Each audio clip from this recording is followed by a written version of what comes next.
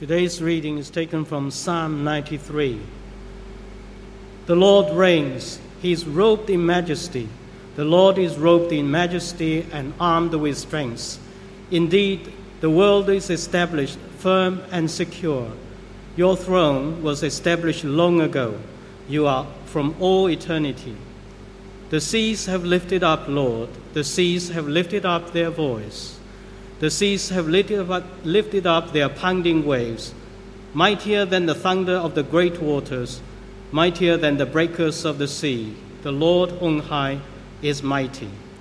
Your statutes, Lord, stand firm. Holiness adorns your house for endless days. This is the word of the Lord. Thanks be to God. Thanks, Lexi. If you can keep your Bibles open, if you can turn to Psalm 93 as we go through it, I'm sure it'll help you. But let me pray for us that God will speak to us through this passage. Lord, we thank you for the simple psalm that shows us your majesty and your glory and your power over all things. And Lord, we pray that you'll use these words to lift our eyes up to you and to your greatness, that we might be able to face the surging waves, whenever they may come. Speak to us this morning. In Jesus' name we pray. Amen. We were staying in an idyllic beach village. It took a matter of seconds for a wall of water about 5 feet in height to start coming in. It was the kind of a surge which reached the first floor of our hotel. It flattened the walls and trees and buildings around us, and before rising higher and higher, I gained a newfound respect for the sea. I never realized its power, wrote a survivor of the 2004 tsunami that killed over 230,000 people across Southeast Asia. Although not a seafaring people, Israelites knew the power of the sea. They seem to know the power of the sea. When they think about the powers that challenge even God, Yahweh, God's power, they use the metaphor of the sea. In verse 3, you see it, the seas have lifted up, Lord. The seas have lifted up their voices. The seas have lifted up their pounding waves. And the sea was an appropriate metaphor for the Israelites to use because in the surrounding nations, the seas represented the powers of evil. For example, in the Babylonian myths, the creation myth, God Marduk, the Babylonian god, kills and conquers the goddess of the sea, Tiamat, to create the world. The sea represented evil. And same thing with Baal, the Canaanite god. Canaanite god also defeats Yam, the goddess of the sea, to create people. Once again, and we see that actually in Genesis 1 as well, as the Spirit of God hovers over the sea. But the sea has no control. God just commands them. God assigns them their places, and then God creates the world. The message is clear.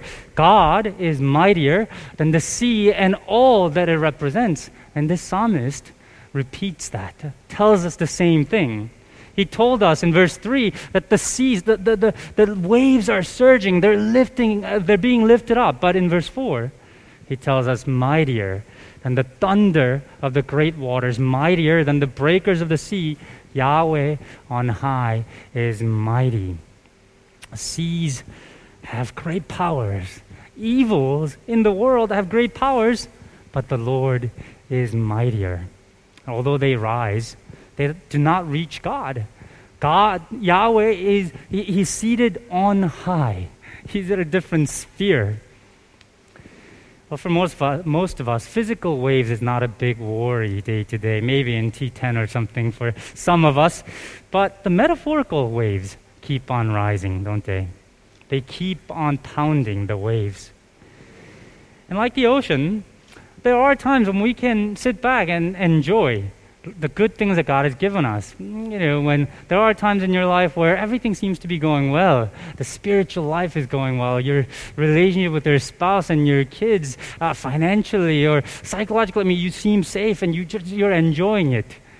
But there are times when the ocean, the water gets sucked up at the back, to the back, and it's surging, the waves gathering. and the tsunami of waves come, with the different circumstances, bad things coming together to form a gigantic wave that threaten to swallow you up. And you might feel like that right now. You might feel like you're drowning. You might feel like that because of political problems or sickness or some failure or being made redundant, depression. These are all among us in our church.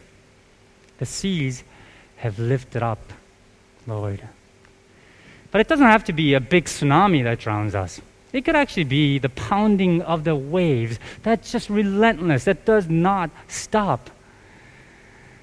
It could be the daily stress of just paying the bills, trying to get our kids through school, the stress of work. It's just something that's constantly there, that wears us out time to time, every day, that seem to drown us, that want to drown us. Maybe it's struggle with loneliness or isolation. Some of you have been dealing with that during COVID times. The seas have lifted up their voices. The seas have lifted up their pounding waves. So it's not an accident when that God of the universe becomes incarnate in Jesus Christ. What kind of miracles does he do? Well, he walks on water. Implicit message is the seas have no power. They cannot drown God. Remember the story, once again, of the raging sea. When the disciples thought that they were drowning, they cry out to Jesus. And Jesus stands up and he says, "Be still." And the waters become calm. God has absolute power over the sea. Even more remarkable is the promise at the end of the Bible in Revelation chapter 21. When the heavens come down to earth, this is what John wrote. "Then I saw the new heaven and a new earth, for the first heaven and first earth had passed away, and there's no longer any sea." The seas and their pounding waves, the forces of rebellion and evil, that is just constant presence in the world, in the future. When the new creation comes, when Jesus comes to rule, he will get rid of it completely. There will be no sea anymore. There will be an end to evil. But friends, I do want to start out this sermon by reminding ourselves that comes at the very end. Until that day comes, the waves will pound. They will continue to come. And sometimes they will come in form of a tsunami. That's something that will drown, that threaten to drown us. God has set the boundaries to the sea, but they are there constantly threatening us. But remember, mightier than the breakers of the sea, the Lord on high is mighty. We are to lift our eyes up and to see God and be confident that God is mightier than all these things. And not only is he mightier, he's also sovereign. He also reigns. He rules even through those storms and waves. This is how the psalmist started the sermon, the psalm. Verse 1, "The Lord reigns. The Lord is robed in majesty and armed with strength." It would be just as correct to say the Lord is robed in compassion and mercy. Well, why does he say that he's robed in majesty and strength? Well, it's because he's going to do something with that majesty and strength. Even Queen Elizabeth, when she's walking around at home, she sort of dresses, better than us, but, she dresses kind of like us. But when she wears her crown, when she wears all her royal regalia, she's about to do something. She's about to exercise her power. When you see the firefighters, in their all uniform, they're not going for a tea, right? Or when you see Arthur or Daisy in their white gown, they're going to the hospital. They're not going to a dinner party.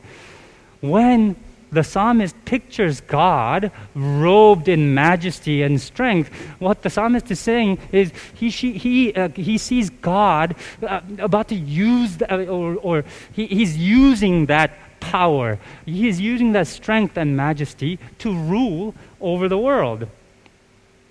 He's reigning over all of creation with his majesty, with his strength. And look at the scope of his rule. He's no provincial God. He is God of Israel. But he's not just a God of Israel that rules over that little part of the world. He's established the world firm and secure. He reigns over all creation. And look at the his throne. His throne is secure. Most annals of history read like good fiction novels, right? With the intrigues and alliances forming and backstabbing and all these things happening. But God's throne is unlike any other throne. It was established long ago, in eternity past, verse 2. And verse 5, it will go on for endless days. God isn't looking over his shoulders to see who will take his throne. He doesn't purge rivals because there is no rival. He is without rivals. His throne is secure. Friends, when the waves come, do you believe that God is reigning over those waves, over those oceans? Often, even when we find spiritual comfort in God, we believe that God sort of is in our corner fighting against the waves. And the waves are out of control. There's something that is evil, and God is just fighting it with you. We find it hard to imagine a God who actually, even with the evilness of those waves, are somehow in control over the waves. That in his sovereign and inscrutable will, sometimes he brings them along to our lives because he is in control. He wants something. He wants us to grow in Christ-likeness or whatever. That God is reigning over all those situations. That's the picture that the psalmist is giving us. He reigns with power, strength, and majesty. Even the evils in this world are under his control. And I know that's not easy to believe. Let me tell you, it wasn't easy for this psalmist or the compiler of the psalm to believe either. People back then, there's no way of knowing exactly when this psalm was written, Psalm 93, but if you have your Bibles open, just glance over to Psalm 90. Because Psalm 90 begins the book 4 of the book of Psalms. I see somebody had arranged 150 Psalms in book form, in 5 books. And actually, they tell a story. They've arranged this so that the book of Psalms is not just a collection of Psalms, but actually overall, as a book, it tells a story. Simply, very simply put, first 2 books are about the reign of God's king, how God has enthroned his king to rule over the world. Book 3 is about actually how that reign is not going well. Book 3 contains a psalm that questions God's rule. This is the book where that contains all those lamentations and depressing psalms, because part of it reminds us that the Davidic throne has ended.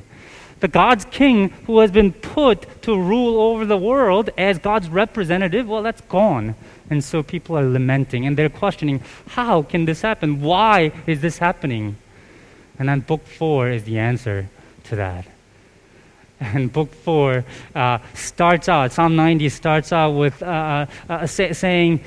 starts out by saying, trust in God as Moses trusted in God. And at the heart of that book, Psalm 93, 96 to 99, is the psalm that just tells us that Yahweh is king. Even though the throne of David is no longer present, Yahweh God still rules over Israel, over Babylon, over Assyria, over all the world. God still reigns. And book 5 then imagines a great salvation, a greater exodus, and it ends with praise of God. Book 5 is filled with praise. But you see where Psalm 93 stands. This is a place where the Israelites didn't have a king anymore. The Davidic king dynasty has ended. And yet, in Psalm 93, the statement of faith is Yahweh reigns. God is ruling over all of history. God is in control over history. And we're going to be okay because God is mightier than the sea. And he reigns over all of the world. Church, I don't mean to minimize any of the struggles that you go through, any evil that you face. Actually, they feel overwhelming to us as we go through them. But the psalm tells us it doesn't have to overwhelm us. We can look to God who is mightier, God who is reigning over all things. Remember the amazing promise in Romans 8:28-29? In all things, God works for the good of those who love Him, who have been called according to His purpose. For those God who foreknew, He also predestined to conform to the image of His Son, that He might be the firstborn among many brothers and sisters. Yes, evil is evil. It's not saying God is not saying evil is good somehow because He uses it. But God is able to even use the evil things to accomplish His own purpose and to bring good. Well, that good isn't a Ferrari or maybe getting a partner or healing or promotion. In the context of Romans 8, it's the goodness of being Christ-like, conforming to the image of His Son. God is working through all of those things to make us more like Christ. And no matter how you feel, being more like Christ is more glorious in God's eyes than anything that you could imagine. That's what God longs us to be like Christ, to be patient and kind and joyful, peaceful, faithful, gentle, self-controlled, humble. All these things, God's shaping us through all our circumstances. He's using them to make us more like Christ, to make us more glorious. So when the waves crash, friends, look to Jesus. Look to God and trust in His mighty power and trust that actually He's working through these things to make us more like Christ, that He is in control. And in order to do that, you'll have to run to God's Word. Take a look at verse 5. Amidst the seas, we're reminded that not only God reigns, His statutes stand firm. His word, the revealed will of God, stand firm. You see, it's not just the physical world that God has created and ordered. He's also created and ordered the moral fibers of the universe in accordance to His own character. To His own character. That's what the psalmist says when he says in verse 5 that His holiness adorns His house. He is holy. Where He lives is holy, and He's created the world to be holy, and has commanded the world. He reigns through those words. He's commanded the world to be holy like Him, and His statutes will never change. Of course, the waves crash against the revealed will of God too. The biblical view of sexuality, whether it's LGBTQ issues or sex outside of marriage or divorce or abortion, well, often they're under attack. In the name of justice, other parts of God's word is under attack too. Forgiveness, compassion, grace are under attack too. And it all makes sense. At every age, some part of God's word will be under attack, because if God's word is firm and eternal, and our world keeps on changing, some aspect of the world will disagree with God's word any given time. And in those times, friends, where do you go? Do you go along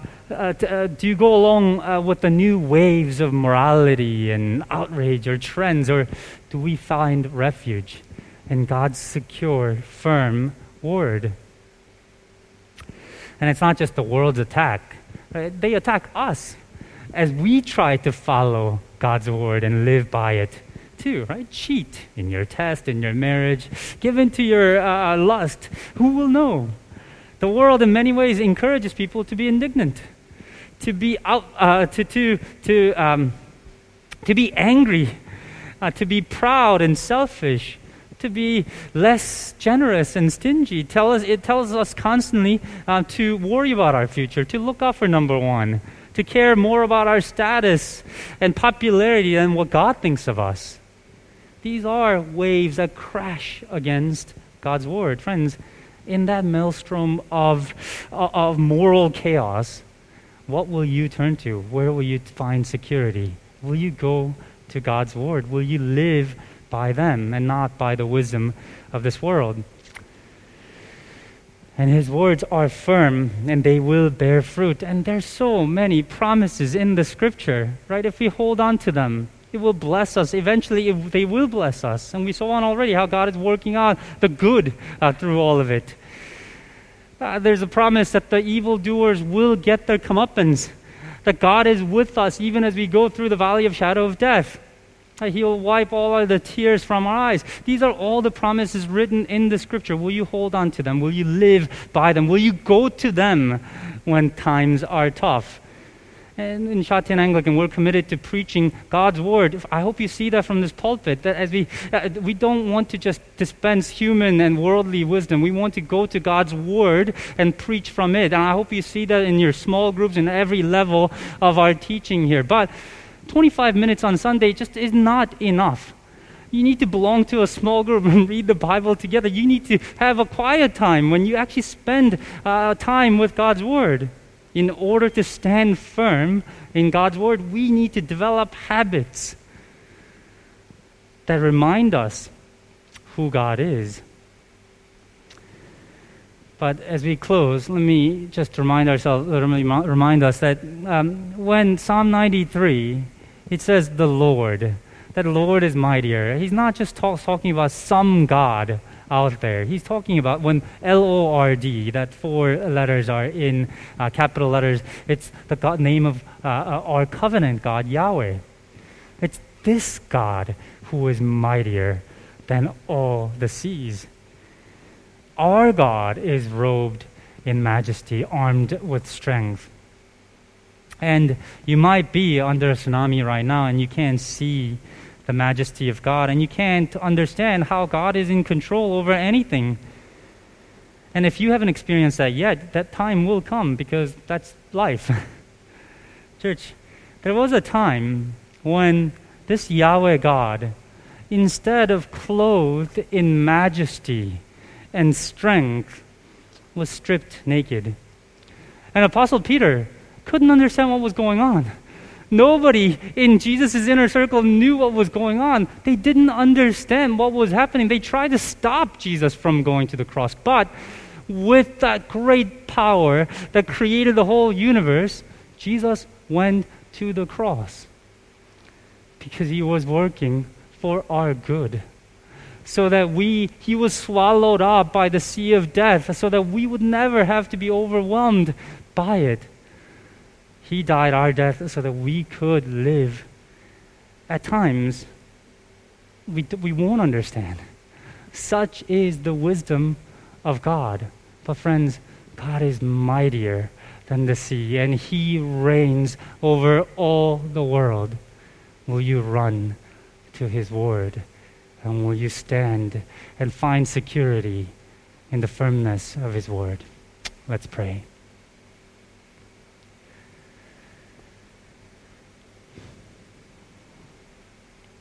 Lord, we thank You for this simple psalm that reminds us that You are the King, the majestic King, armed with strength, reigning over all the world, even as the seas pound, even as they raise, even as they stand in rebellion against You. Lord, You stand high above. You are mightier. Lord, help us to be Your people who trust in Your sovereignty, in Your goodness, in Your rule over the world, and help us not to run away from Your Word. But in those times, help us take refuge in the promises of Your Word.